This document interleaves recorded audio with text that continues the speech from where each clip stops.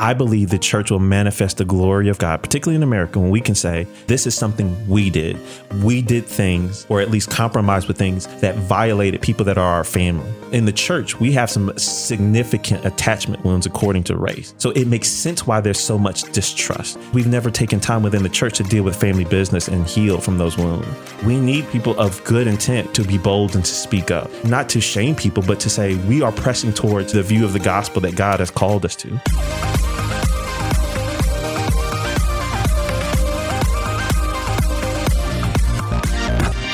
Welcome to the Real Talk Podcast from Real FM.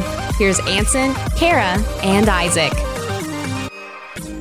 Hello and welcome to episode 8 of season 5. It is the season finale of season 5. Wow. And like any good finale, we've got to do something big that blows everything else that we've done out of the water. Yeah, we do. And I think we're actually living up to that. You'll notice this episode. Shark tank that has been pulled in next to Ansen's chair. That's right. We're feeding Isaac to the sharks. No! That's not what you said. Actually, we are doing something new. For the very first time, we are bringing in a guest host for the conversation. Yeah. Dr. James Hawkins is going to join us for a conversation on race, racism, and racial injustice. That's what we're talking about on the show today. And James will join us in just a little while. But first, real life boss level.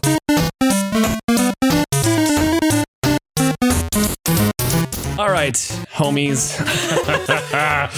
This one, be good. We're coming up on an election year. So we are. We are, and several people are voicing their opinions. Several. every day in every corner of my life, and Yes. I'm walking this tightrope. It's the tightrope of maintaining hopefulness while also doing my best to stay informed, and basically like keeping up with what's going on in the world, figuring out how and when and why I should vote. And I feel like right now I'm consuming more media than I have before, and I am just miserable. Yeah.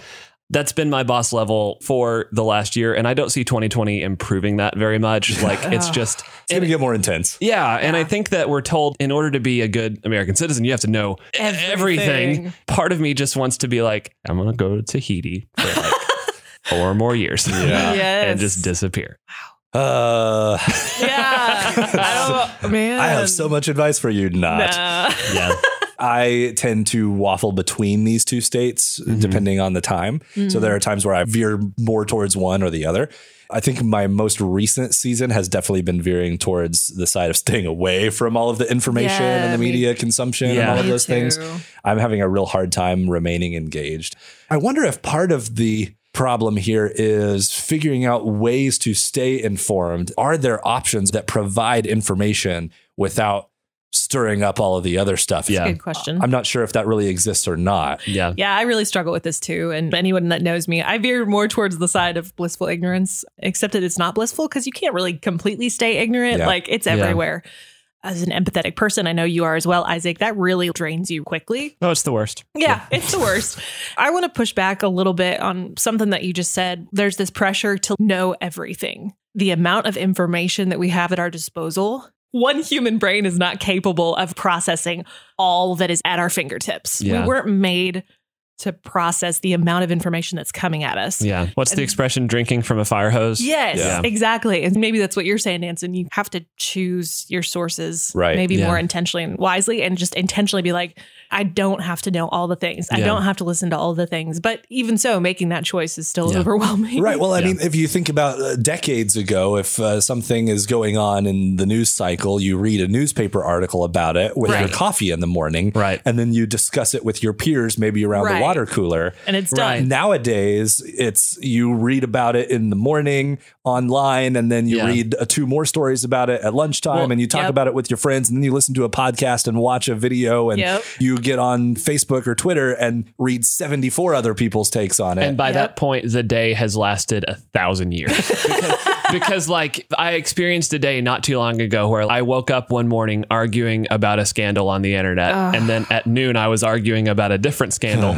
And I got home and I was like, how did I just spend my day? And it wasn't good. I actually am going to give a shout out to Real FM listeners because I posted about this on Facebook, and I'm looking at my post right. There's like 30 comments of you guys encouraging me and helping me kind of think through this. One of my favorites is from Josiah. He says, You got to pick a motive for your days and find people who share it. Encouragement blossoms in relationship. He says connectedness is the silver bullet to bad news. So basically, person-to-person connection and actually having discussions with people versus arguing in the comment section is good. That's so good. Shout out to Andrew, who's probably listening to this episode. He says, seriously consider what it means to be informed. And if consuming media actually contributes to this, you're convicting me right now. I don't like you. Number 2 is dwell on God's sovereignty. We must honestly accept that our own best intentions and plans, if carried out, would not eliminate sin or suffering. Which, dude, again, shut up. He says neither of these things is easy, and I agree. Wow. What you're saying, Kara, is draw the line between informed and like Overwhelmed. Yeah. And I think I have a hard time doing that. It is hard.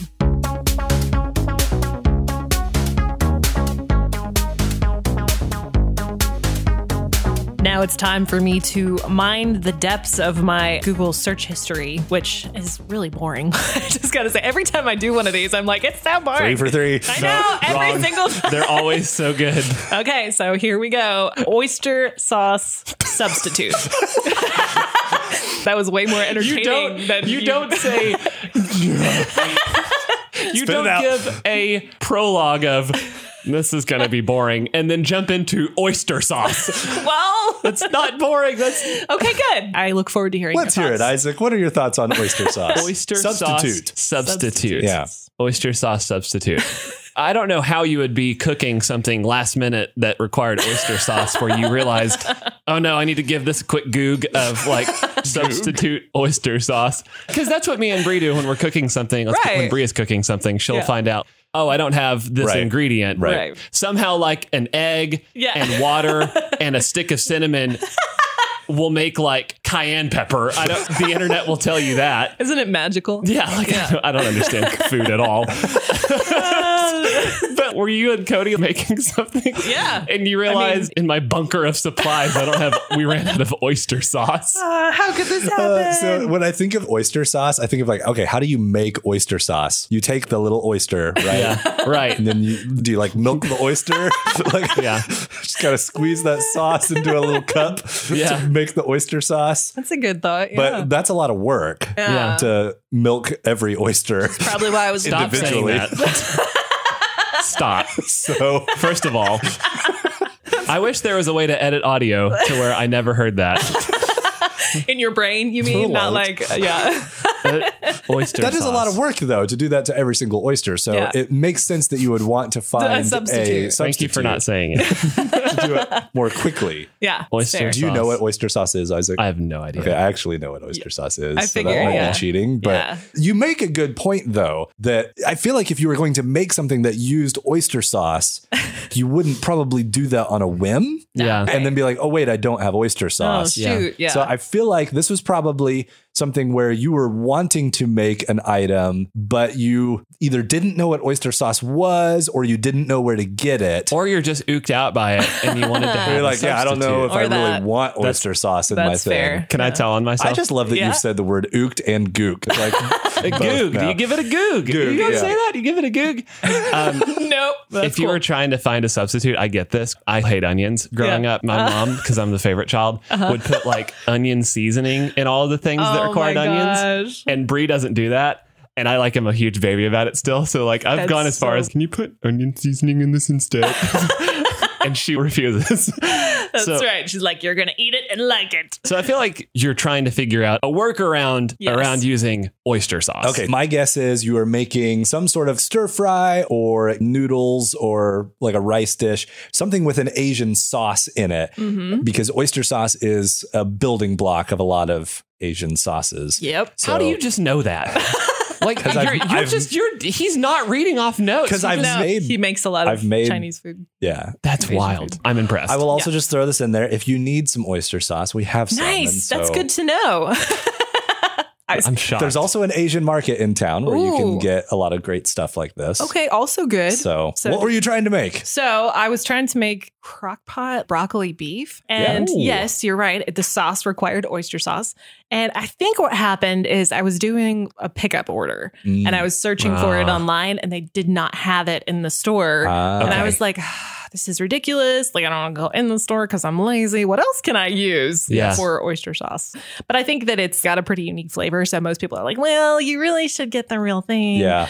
They didn't give you like a workaround? I was going to say, did you find substitutes? I think they said like Worcestershire sauce or add a teaspoon of sugar to the soy sauce. There wasn't like a great substitute, and I don't know that it turned out that great because of that. But just for future reference, if you want to make like a really simple version, this is not like the traditional version, but like the very simple version, you could use the liquid from like a can of oysters mixed with soy sauce and sugar. That's basically all it is. Why did I find that on the internet? I needed to look up. Again, he just knows. How did he know that? That's amazing. This podcast is Isaac learns a new thing exists, and then Ansen has a full dictionary thing of it in his head. Oh, I did my thesis on that. I'm impressed. It's basically just sugar, soy sauce, and oysterness. Oysterness. Oyster vibes. I like that.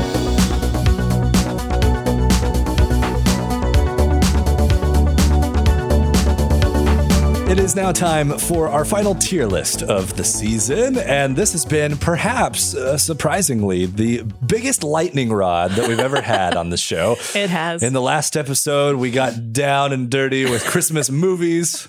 Kara and Isaac almost engaged in fisticuffs with one another over the movie White Christmas. It's true. And so I decided, in the spirit of Christmas, to keep the arguing about Christmas going. Oh, good. So instead of Christmas movies, this time we're going to Christmas goodies as the tier list. Okay. And in good tier list fashion, I have to rate several of these goodies as trash tier.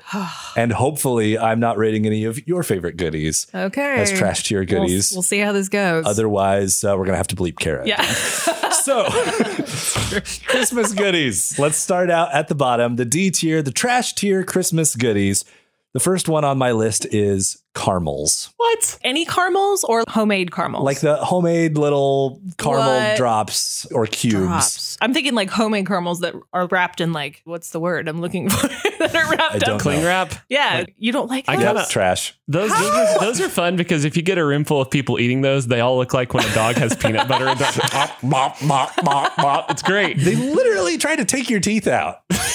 I hate that feeling. You had the wrong kind because the kind that I have, they don't do that. They're not as strong. They can be chewy without being like sticky retention. Like the kind that I have is softer than that, and it's delicious. Overly sugary. Yeah. Okay. They're too sweet. They're one note. They try to pull your teeth out. Yeah, wrong. Caramels are overrated. Here's another one that's overrated. I might have to explain what this is because I didn't actually know the name for it until my wife informed me what it was actually called. But I've had it before. White chocolate trash is apparently a name for it. Oh, is it like? Do you know what I'm talking about? No. I think that my family calls it monkey mix. It's it's like powdered sugar, white chocolate, everything. Right. Like, it's like trail mix covered in white chocolate. Yeah. More or less. You don't like that? No. My white gosh. chocolate trash is trash. No, it depends. It's appropriately named. It's Wait, so does it just good. have white chocolate on it, or does it have powdered sugar on it as well? It's usually just white chocolate, I think. We do Chex Mix, powdered sugar, white chocolate chips. It looks like a bag of cocaine with Chex Mix in it. Yeah. So I make this with two different kinds of M&Ms, peanut butter M&Ms and mint M&Ms. Yeah, that's so good. And then all of the Chex. Yeah, it's Anson's good. wrong. Yeah, he's wrong. All right, Sorry. so listen, real talk. White chocolate is trash. Oh, come Number on. one. White Seriously? chocolate is the worst kind of chocolate. What? Trail mix is fine, but nothing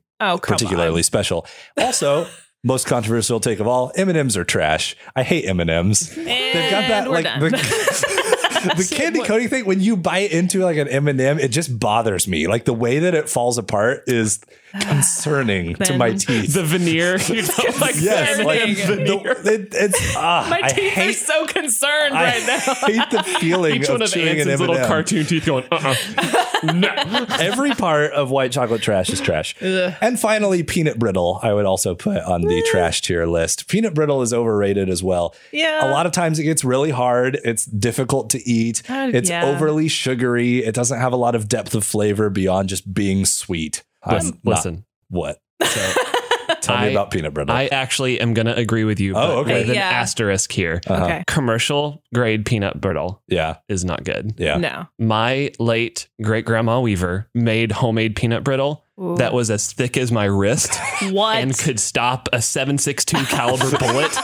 That was the bomb. But you have no way of experiencing that Yeah. I agree that if you're in Hobby Lobby and you see like a loose bag of peanut brittle, you're like, it's not going to be I don't good. know if I've ever had peanut brittle that I liked, even homemade peanut brittle, but I'm not going to trash your grandma. I don't think I've ever. Yeah, that's wise. So good. Might actually get into a fist fight over that. It was really good. All right, C tier. These are average tier things. And these are actually kind of tricky for me. I had a couple of these where I feel like I've actually had really good goodies in this category or really not good goodies. And so I'm kind of averaging them out by putting them in the C tier. Yeah. Okay. So this is kind of my hit or miss category. The first one is fudge. Hit or miss with fudge.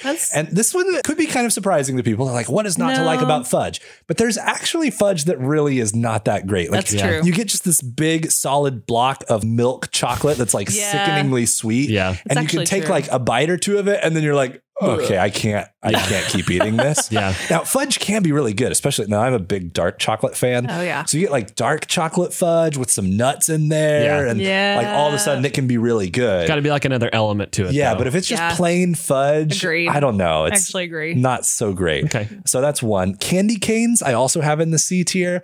They're kind of fun. You want to have like one or two maybe during Christmas season just because it's the thing that you're supposed to have. Yeah. But I don't know. Not that great. Other than like licking the candy cane down to a point and stabbing your sibling with it like a sword. Yeah. I don't know. Candy canes aren't that great to me. Overrated. And then another one that I feel like is hit or miss is gingerbread. You get good gingerbread or like gingerbread cookies or something like that. I love the taste of gingerbread, but you actually decide, hey, I'm going to eat this delicious looking gingerbread house. And it's never good because it's been sitting out for a few days. The gingerbread's all like rock hard. Even the like gummy candies on it are hard too. A lot of times that store-bought gingerbread stuff, it's kind of like store-bought peanut brittle. It's hard and difficult to eat.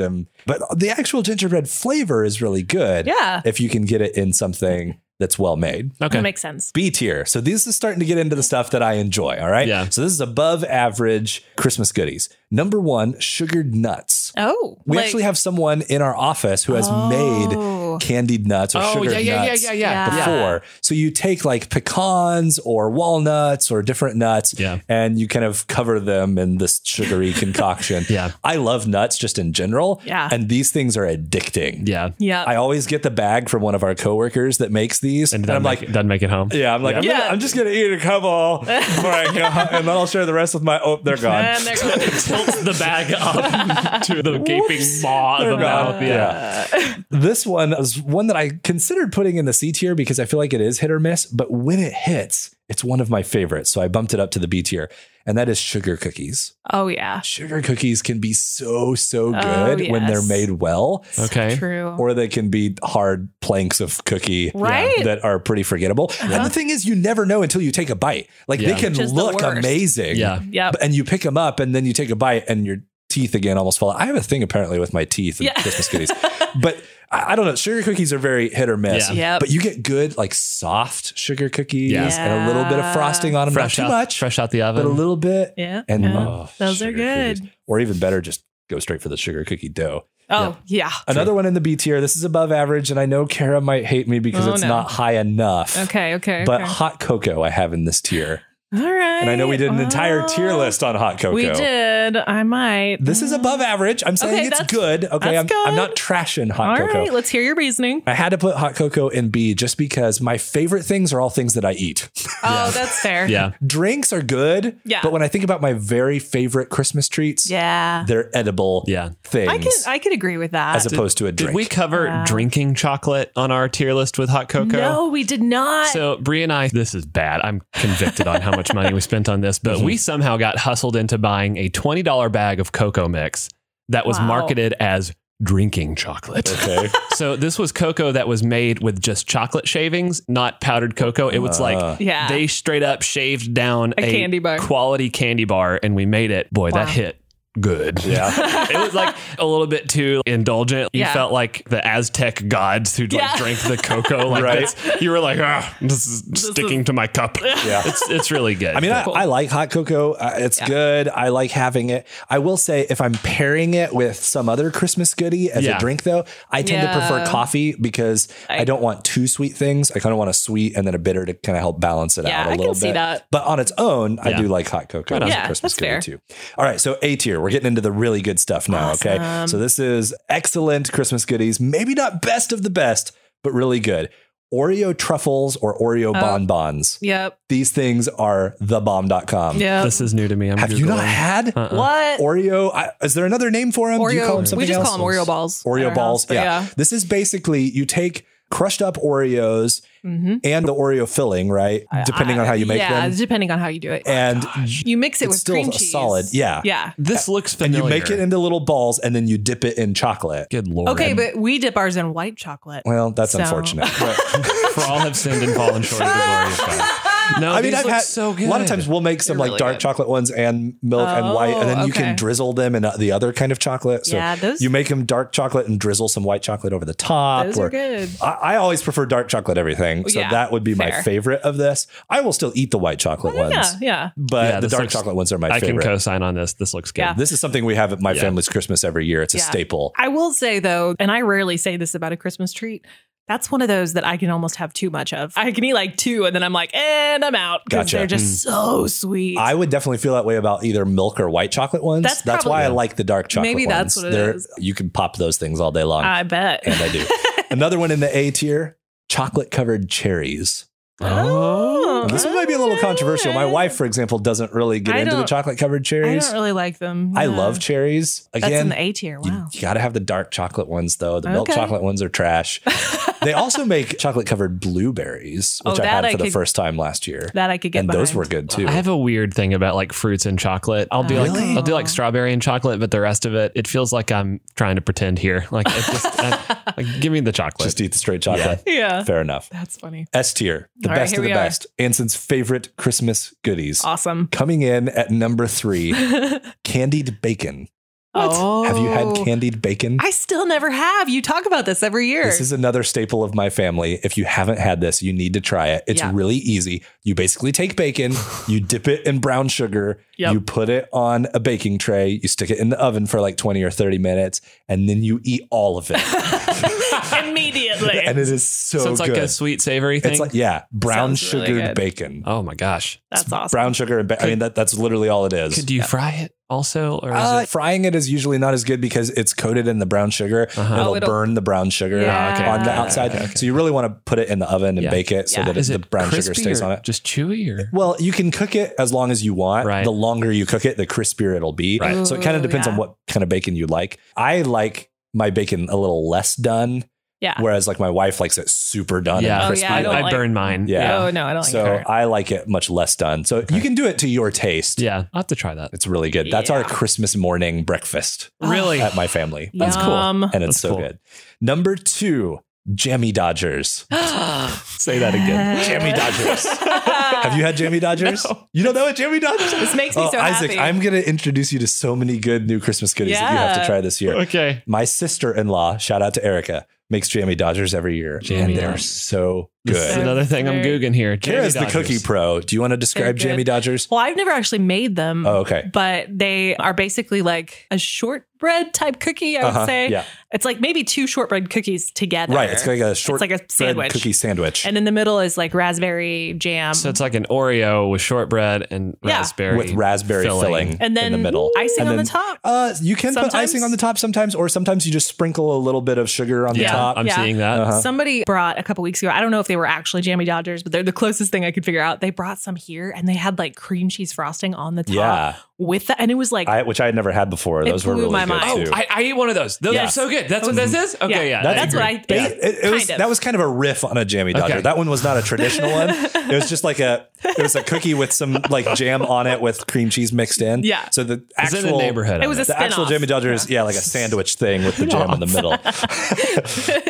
They're really good. those are They're good. kind And of time intensive to make. Yeah. I've But, had your sister-in-law's Jammy Dodgers and I can confirm they're Yeah. very Now, you good. can have them when they're not great. Again, when the cookie's like hard and Yeah. or like a Yeah. store-bought one or No, something. But yeah. you need like good shortbread cookies where they're soft and warm and with the Oh, yeah. jam in the middle. Oh, And that they're makes so me good. happy because it's a very British thing.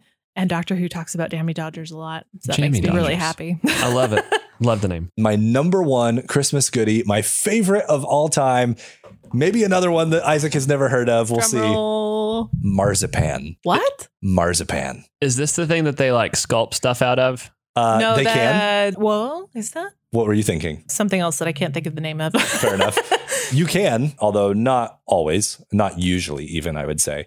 Marzipan is this confection that basically consists of almond meal, like ground up almonds, usually very like finely ground. Sometimes it has like almond extract in it as well. Ooh. And then sugar or maybe honey. Okay. And then a lot of times it's dipped in chocolate. Oh. So like you can get it as a candy bar from Aldi or something like that. So it's like dark chocolate with this almond extract and ground up almonds in the middle. Wow. But it's very fine. It's not like crunchy chunks of almond like in a Snickers or in a bar like that. It's like this paste, like an almond paste almost. Wow. But if you've ever had any almond flavored anything, like if you like putting almond extract in your cookies, which is a secret recipe component of a lot of cookies, it makes them really good. Or I very much enjoy like almond drinks, like steamed almond milk or almond flavoring in my coffee drinks or something, then you will love marzipan. So it's basically an almond lover's dream. I never had this. It's so good. It's really popular in Germany. It's their like Christmas and New Year's Day treat. And a lot of times they actually will model it into like little small animals or things. Okay. Interesting. I think that's how I know it from cooking shows is like they use it as like a modeling thing. Gotcha. And actually in Germany, they even make this thing, which I can't say the German word for, but they make marzipan potatoes. So they'll form them into these little balls and then they'll dust them in cocoa powder. What? So they kind of look brown and the almond paste is kind of whitish, like a creamish color. And then they dust it in cocoa powder and it actually looks like a tiny baked potato. Oh my gosh. But it tastes like, I love it. Amazing. It tastes like almonds. Tiny baked potato. Anyway, this is like my number one favorite thing. And all of my family knows this about me, luckily. And so I tend to get marzipan as a gift every Christmas. And a lot of times you can only buy it though around Christmas time. I was going to say, how your number one thing, how Isaac and I have never had it. I should have brought some for you to try. I don't think I even have any though. Probably like Aldi and Walmart or those types of places are selling it now if you can find it in the candy aisle. I'm going to keep my eyes out. Usually, like I said, it's chocolate covered if you buy it at the grocery store. Right. Yes. Which is totally good. Yeah. But yeah, you got to try it. You're a purist. You like just the marzipan. I do like it by itself as well, but I like it with the chocolate too. The dark chocolate also. Yeah. I think the reason I like it so much is because it's not one of these like sickeningly sweet treats or goodies. It's sugary for sure, but it also has kind of that nutty component to it. That's a primary component of it. Yeah. It's not just pure sugar. Yeah. Makes sense. So I will definitely have to bring some for you guys to try. Yeah, that would be fun.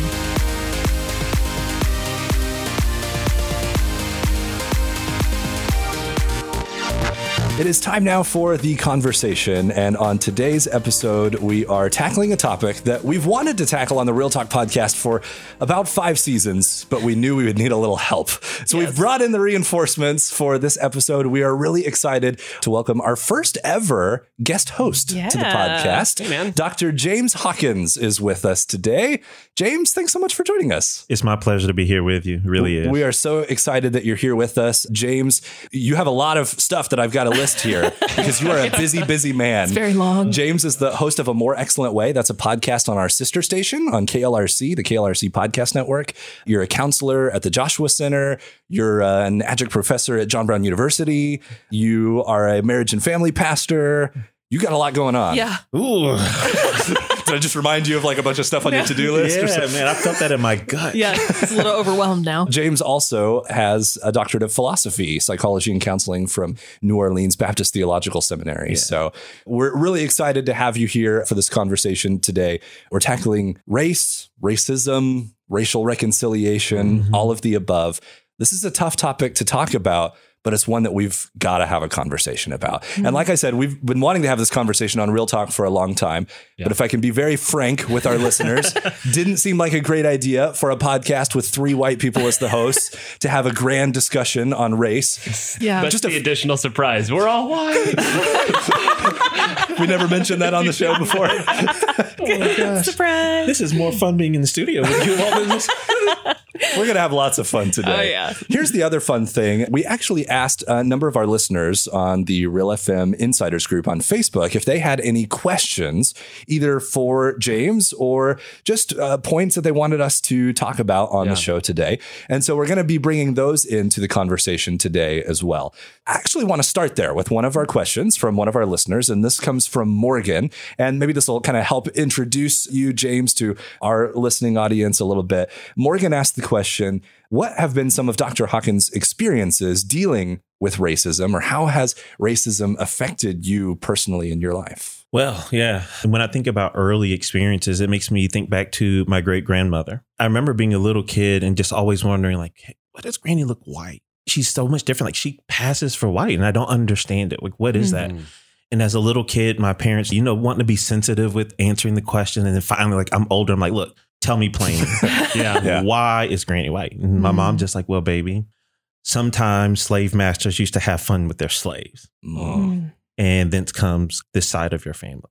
So that's definitely an early formative part of my history around race. But then even if I take it into a little bit more of the modern context and working in parachurch, church world, and just seeing ways in which still being a minority can make some people uncomfortable, and seeing some leaders within organizations wanting to maybe allow them to hold certain beliefs or biases against me, and like being willing to accommodate that within the church. That just kind of floored me, that in some ways racism or at least bias is tolerated still in the American church sometimes. It's not even tolerated, but the word you used, accommodated. Yeah, that's probably there's room made for it. Not necessarily like an explicit vocal rule, but more just you'll know that if you have these ideas, you'll be accommodated there. That's wild. For me, as we talk about this, I have a confession to make. This conversation is super intimidating to me, partly because I'm really afraid I'm going to say the wrong thing. I'm afraid I don't even know the right questions to ask. I don't even know where to start, to be perfectly honest. So I just want to throw that out there so your expectations are real low of what I'm going to say. If I say something really dumb, I feel like a complete newbie to this conversation. I think that's so important for people to hear, though, because I feel the same way. I think so many of us feel that way. And it's so intimidating to step into a deeply uncomfortable conversation, but a conversation that's so important at the same time.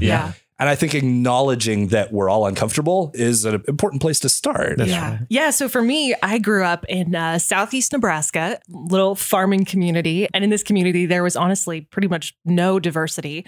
I would say one of my grandmothers struggled a little bit with more overt racism. It's just been something that has been not a part of my psyche. I've had the luxury of not thinking about it.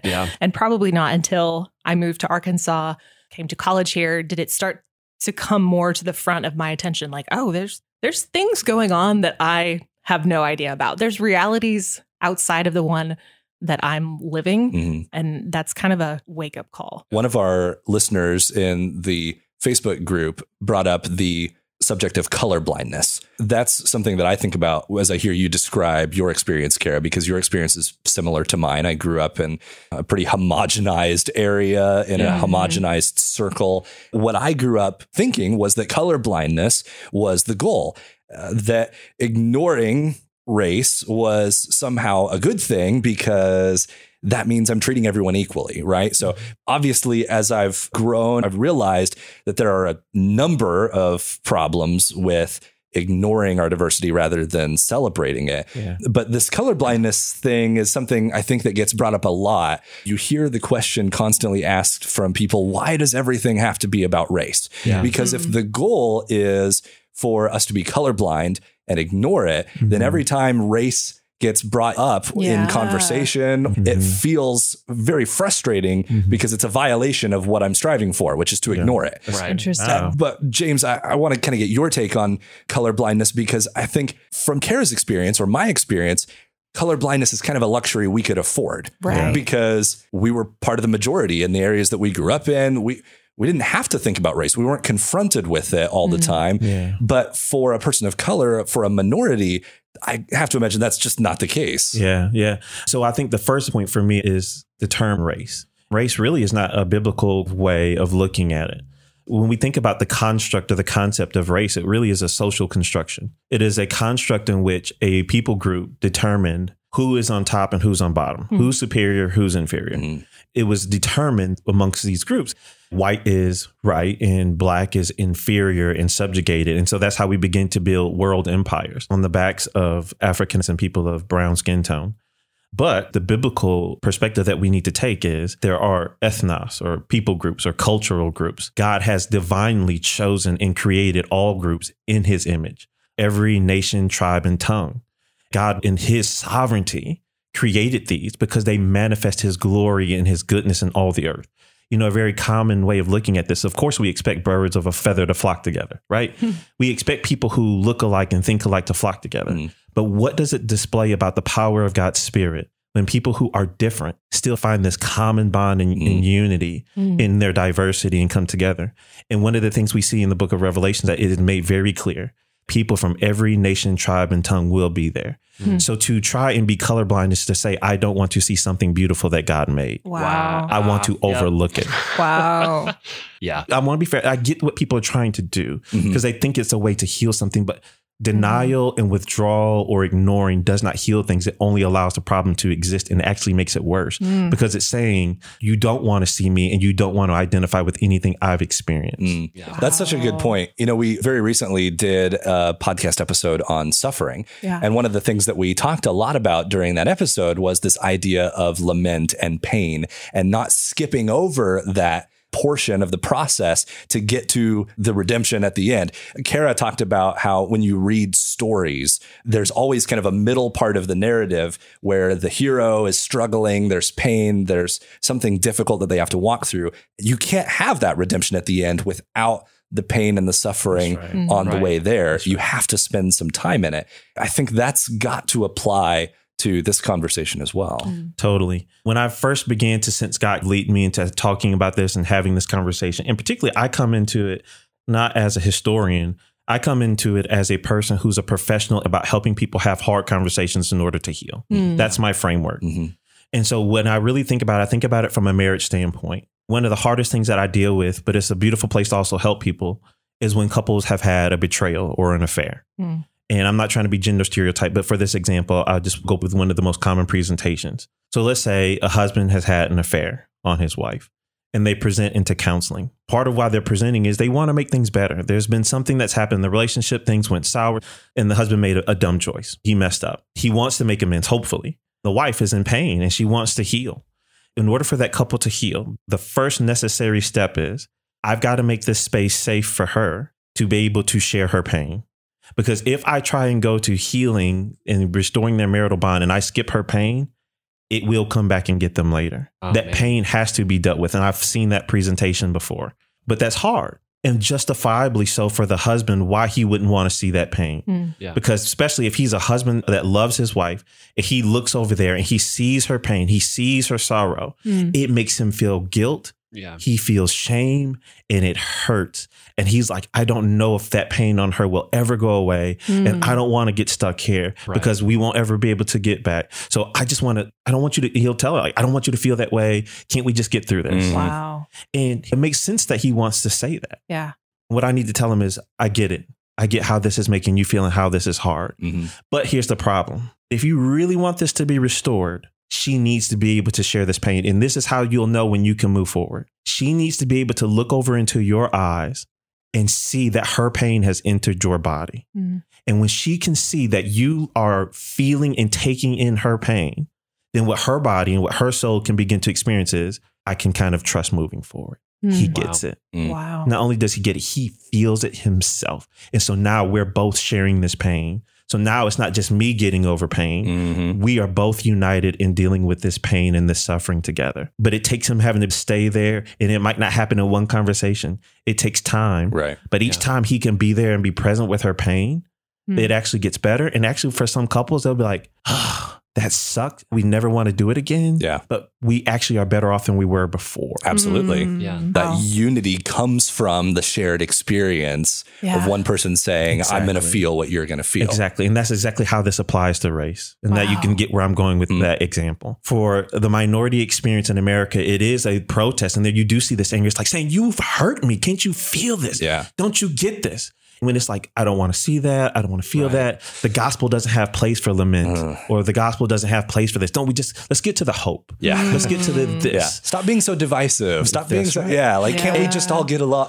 Wanting to skip over all of that and get straight to the end. I think that's the danger of this whole colorblindness idea because it kind of puts it in a place where the people who are wanting to be colorblind, they're kind of like the guardians of the turning away quo. from pain. Yeah. You're pain averse. And I get that. You're not wanting to have conflict, but that also puts you in a place where if you're trying to be colorblind, naturally anyone who raises concerns, you're in a us versus them mentality. Yeah. One person, after I had a talk like this, and this was a well-intending sister in Christ.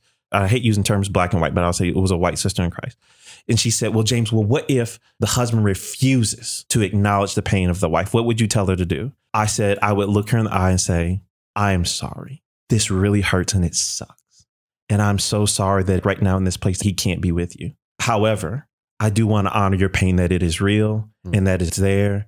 Even on this side where the minorities find themselves, it's like, if my white brothers and sisters in Christ won't be there for me, at least I need spaces where I can be comfortable with my pain and I can acknowledge my pain. Yeah. But that is not God's design, will, and plan, to have to feel like we have to pull away and to deal with pain. Yeah. My hope and my vision, and the biggest push for me in this, is I believe the church will manifest the glory of God, particularly in America, when we can say, you know what, this is something we did collectively. We were a part of it. We might not have done it in the past, but you know what? Our forefathers and mothers, they were a part of this, and we are going to be a part of healing it. We can come into the pain together. And I believe our best days will be ahead if we can do that. But if we choose not to do it, my fear is what we see happening in our churches is going to get worse and worse. And it won't be because we're talked about race. It's because we refuse to deal with the pain collectively. And if the perpetrator of that pain does not have any willingness to engage with the fact that they are a part of the problem, that's a major barrier to moving forward. That perpetration has happened, and it's something that we have to deal with. We have to sit down in the room and be uncomfortable and be willing to walk through the process. We can't skip to the end without going through these steps.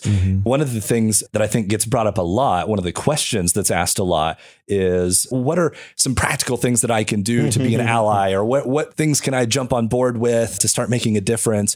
What you seem to be pointing out is not that action is not important, because that certainly comes, but that those actions or those things that we want to do, those flow out of this shared pain, this shared experience. That has to come first before we jump straight to the, I'm going to go march in a protest, or I'm going to go sign a petition or whatever. Exactly. Especially if I go back to that marriage analogy, what I've seen from some spouses that have betrayed their partner, when they take that pain in, their motivation level changes, and it's amazing to me the things that they do. What they start doing is they give to their partner what they would want if they were in that same pain too. Yeah. And the other spouse is like, wow, I've never felt this level of comfort or care in our relationship before, just because they took in that pain. Yeah. And so the practical to-do list, that's why I push back on it a little bit. I think people ask it from a good place, but I need you to feel this first before you can go do anything. Yeah. Because if you're not convinced of it in and of yourself, then when I'm not around or another minority is not around, then what are you going to do? Yeah. When you're around your family table and the family member says something racist, or you see something happening in your office that's like, that's shady, or in your church, if I'm not around, do you have something in you that will make you speak up, even if I'm not there to tell you what to do? And I think there's a level of ownership to be taken in that. This whole to-do list question is something that I see myself asking just in a heartbeat. I'm like, what can I do to make this better? Right. But I think that there's almost some disassociation there with all of these other white people have made a mistake. How can I, a good white person, make up for them? How can I fix it for them? Right. Ouch. And that does two things for me. That removes me from being the problem. And that also sort of sets me up to go, okay, and how can I be the savior here? Wow. And again, it's not wanting to acknowledge that icky pain. Well, maybe I have benefited from something in this society set up against people of a different It's kind of funny in that analogy that we're talking about of marriage counseling. It's almost like seeing yourself as the counselor. I'm not the husband nor I'm just the counselor, and I'm here to help. What can I do? Right. As opposed to recognizing, no, I'm part of the equation. I'm part of the problem. Right. Wow. Yeah. And I want to make sure I don't want anyone to walk away after hearing this and feel like all white people are the problem. I do want you to say, by my inaction, do I become a part of the current problem? Right. We've all inherited this system. So how can I be a part of the solution? 3 things I tell people: if you want to really have an emotionally engaged relationship, to do this conversation well, you have to be accessible to people. Are you a safe person that someone of a different race or ethnicity can reach out to? Am I accessible? Or do I cut myself off? Or even that goes into, we live in a world in which we are still segregated. Have you lived in a world in a way where you are cut off from all people in different groups? So one is trying to create some accessibility in some way. Yeah. Even if that means, I'll say this, go attend a predominantly African-American church. Right? James made a fun face. Yeah. That's why I'm laughing. I'm not laughing at this point. I'm sorry, Kara. No, it's okay. And I say that because like that's the shocking idea. Like, make the move. Yeah. Try it. Be in a place where you feel like the minority for a change and see what that's like. So be accessible. But then when the conversation comes up, learn to be responsive. Don't go into debating facts. Like that's one thing when we did this conversation today. I appreciate we didn't just get into arguing political points and facts and be responsive to the person and really give yourself over to taking the conversation in and then be emotionally engaged. Put your heart in it. Don't hide your heart away from it. So be accessible, responsive, and emotionally engaged. So in thinking about that, we're all members of the American church, or we exist in that society. From your perspective, what are some of the things that the American church and Western Christianity as a whole can start doing better? Man, start looking for theologians of different perspectives, bringing them in the sense of into your preaching notes. When we put their quotes up, we put their pictures up because we are shaping a narrative for our congregation. As we preach through a text, we speak to the cultural elements that are already right there. Like Jesus, you want to talk about don't be divisive.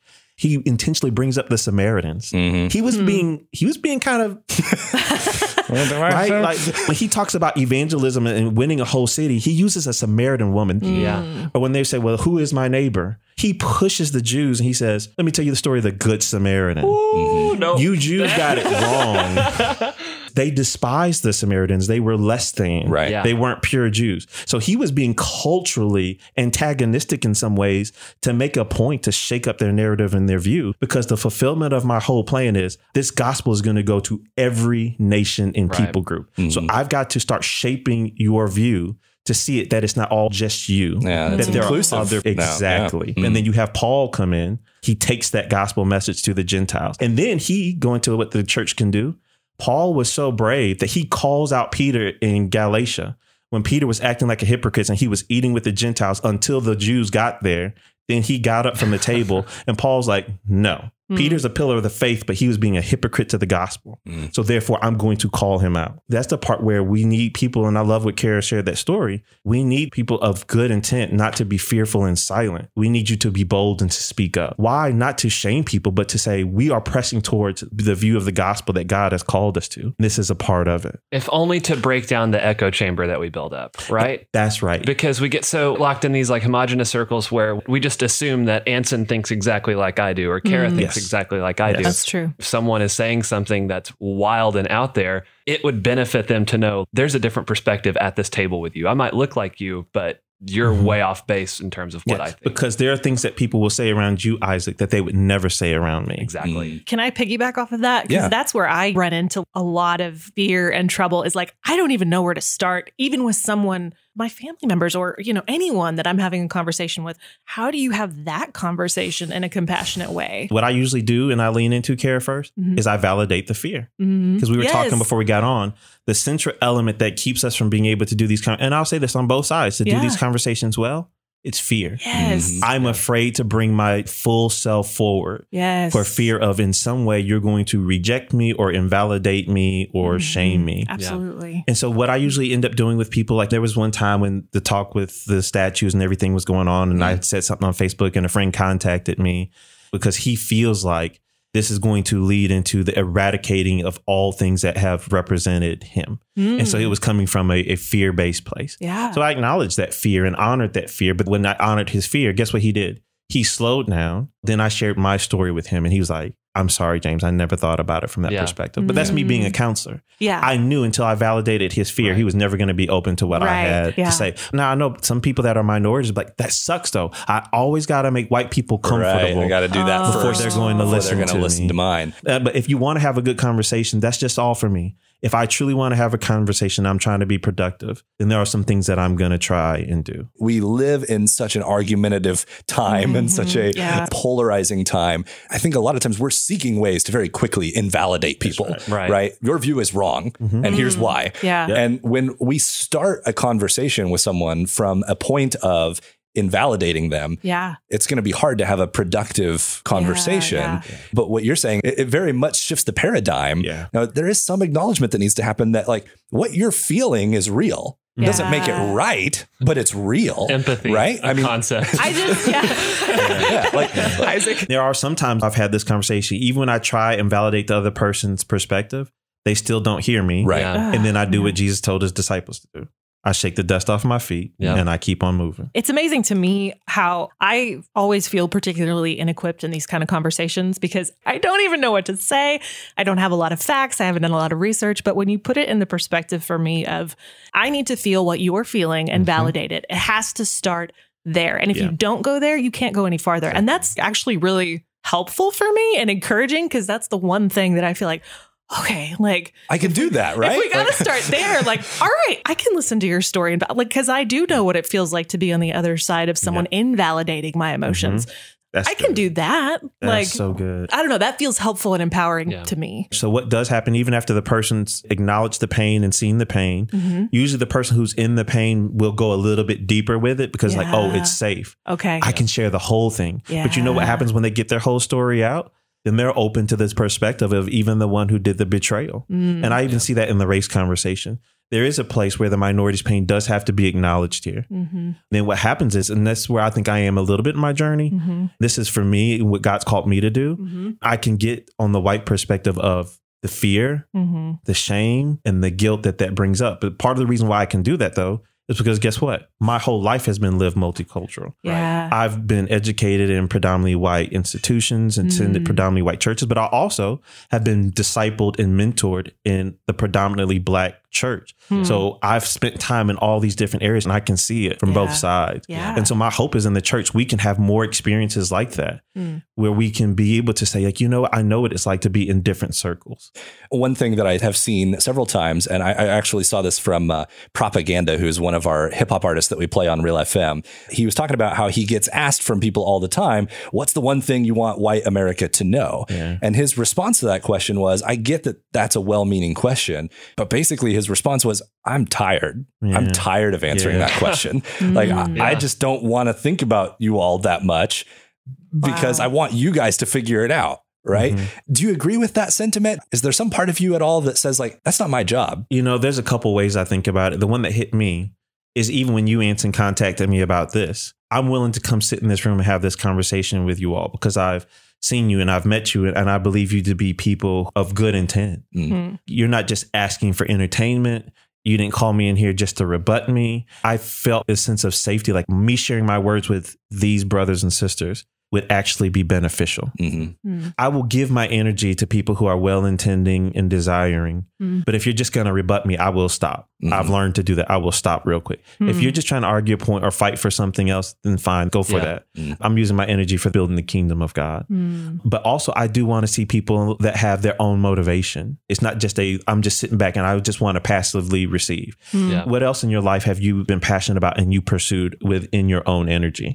Because I have worked in some institutions and churches, whatever, where the only way we're going to move forward is if I have to invoke it. And that gets tiring and Absolutely. I can't do that. Well, here's one more question maybe that we can end on. For people who are interested in continuing this conversation in their own circles or continuing to read other voices who are speaking into this conversation, do you have any suggestions as far as resources that people could be following to expand awareness, whether that's books, authors, movies, other content? Is there anything that you would share and say, hey, this is someone that I read or that I've followed that you would benefit from hearing their voice as well? Man, really good. So when you said movies, we just saw the movie Harriet. Oh, I've heard such good things. Very good movie. I would say see that. Right on. And also in January, the movie Just Mercy about the life of Brian Stevenson is going to be coming out. Very, very good movie. But I would say read the book Just Mercy before you go see it. I really like Brian Stevenson's voice because one line he said is, a nation that lynched is more than a lynching nation. A nation that enslaved is more than an enslaving nation. You are more than the worst thing you've ever done. But you do have to deal with the things you've done. If you want to be able to live up to the fullness of your glory. And I think that's the thing about America. I'm a patriot. I fought for America, but we have done these things. And to be truly who we are meant to be, we've got to acknowledge those things and deal with those things.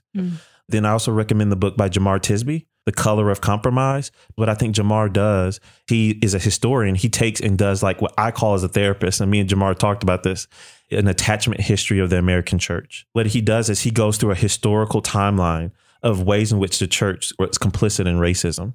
And why does that matter? Because what that says is, as a church, we did things, or at least compromised with things that violated people that are our family. When I'm a counselor, I do an attachment history with every client. I want to know how and which ways people that are close to you that you suffered hurt and harm, because that's going to shape how you see the world. In the church, we have some significant attachment wounds according to race. Man. So it makes sense why there's so much distrust, because we've never taken time within the church to deal with family business and heal from those wounds.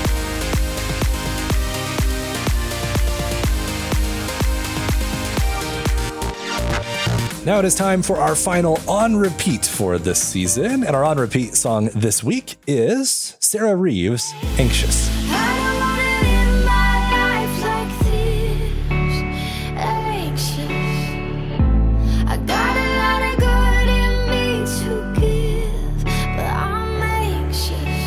This is the latest single from Sarah Reeves, who also released an album in 2018, I believe. A relatively new artist on the Christian scene, although that actually isn't quite true. She released some music years ago. Yeah, that's right. And then I think kind of disappeared, fell off the map for a while, and then came back with this album last year. Yeah. I've just got to say about Sarah Reeves in general, I really like her music. Yeah. Yes. She's fantastic. She's got a beautiful voice. She also, just a random tidbit from her last album, released a bunch of acoustic versions, piano versions of her songs, which I think you can only find on YouTube. A couple of them might be on Spotify, but not most of them. They're really good. If you want to listen to some like more chill acoustic stuff that's just very peaceful sounding music, you definitely need to go check these out. Really excited about her latest song, which is called Anxious. And I love this song as someone who struggles with anxiety. I believe the week that it was released was a week I was particularly struggling with anxiety. And so literally just put this on repeat in my car one day. It really reminds me too of what you were talking about a little bit ago, Isaac, kind of this phenomenon of the overwhelming amount of information coming at us, not just about the world, but also about other people's lives. That's something we are all dealing with right now and trying to figure out how to cope with. And we're having trouble. A large number of the population are struggling with anxiety. Yeah. She talks about just wanting to stay in bed, hide from the world, stare at the screen light, looking at the highlights, everybody's good life, reminding me of what I don't have. Second guessing who I really am. She even goes into some of the physical symptoms of anxiety, pressure building, body shaking. I can't take it. I appreciate her vulnerability in this song. It's very visceral. It's very visceral. And if you've been through anxiety, you're like, oh yeah, that's a real thing that you're dealing with there. I love the chorus though, because it's this beautiful blend between honesty and vulnerability. And also like, I want to live differently. Like, I don't want to... A recognition that this is not all that there is for us. Yeah. Like I don't want to stay here. I want to acknowledge that this is real, but I don't want to stay here. So she says, I don't want to live my life like this, anxious. I got a lot of good in me to give. But I'm anxious. It's a good reminder, like anxiety robs us of so much of life, including the things that we have to offer the world. Right. Yeah. And it's so true. I've so been there. That's what anxiety does to me. It paralyzes me. And I was keeps about me. to say exactly that. It's something where if you have it severe enough, it truly like hits pause on everything, because there's not a place you can go where your anxiety doesn't immediately do some gymnastics to fit that, where it's like, oh, well, now you're worried about this. Yeah. And I've seen that happen with people that I love. And anxiety is one of those like monsters that I don't know how people deal with. This song captures it because it's making me feel uncomfortable looking at these lyrics. I'm like, I'm so sad. That's a hard thing that people deal with. Crazy. I like that line a lot too, Kara, about I got a lot of good left in me to give. Yeah. Because you're right. I think anxiety, a lot of it revolves around us convincing ourselves that we don't have anything to offer, that we don't have anything to give. And that's the very thing that's paralyzing. Yeah. Coming to that realization of, no, I do have something to offer. I do have value. Yeah. I do have meaning and purpose in my life. Yeah. All of those things. But acknowledging that, like, the anxiety is robbing me of that knowledge and also of seeing the other good things in my life as well, is what she talks about. So how can I take some steps forward and say, okay, if this is what it's doing to me, I don't want to stay in this place. How can I ask for help? Yeah. And I think one of the things that's so fantastic about this song, both the content of it and just the fact that it exists, is I feel like one of the first steps for this is admitting that this is something that you struggle with and saying it out loud and sharing that burden with others. And that's exactly what she does in the bridge or the outro to this song. She repeats, this is my confession. I'm coming out of hiding. Yeah. And she repeats that over and over. This is my confession. I'm coming out of hiding. I'm coming out of hiding. When you feel that anxiety and that pressure and you want to disappear under the covers of your bed and never leave ever again, this is exactly the medicine that we need. But it's very hard to administer.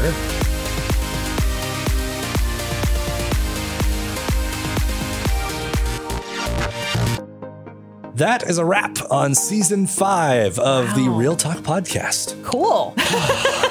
We did it. Can we go take a nap now? No. Yes, I think that's in order. Thanks again to Dr. James Hawkins for joining us this episode. Man, we are so glad to have him here. Maybe going to have him back at some point for do a follow-up to that episode, because I feel like this episode probably could have been about 5 times longer. Yeah. Seriously. And it still would have been really, really good. Agreed. Yeah. So thank you to him for joining us. Thank you for listening, and we'll see you next season.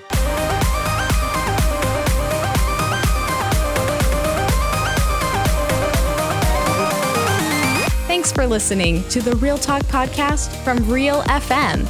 Catch Afternoons with Ansen and Kara from 3 to 7 p.m. live every weekday on Real FM radio. The views and opinions expressed in this podcast do not necessarily represent or reflect the views of John Brown University, KLRC Radio, or Real FM. Ba da da da da da.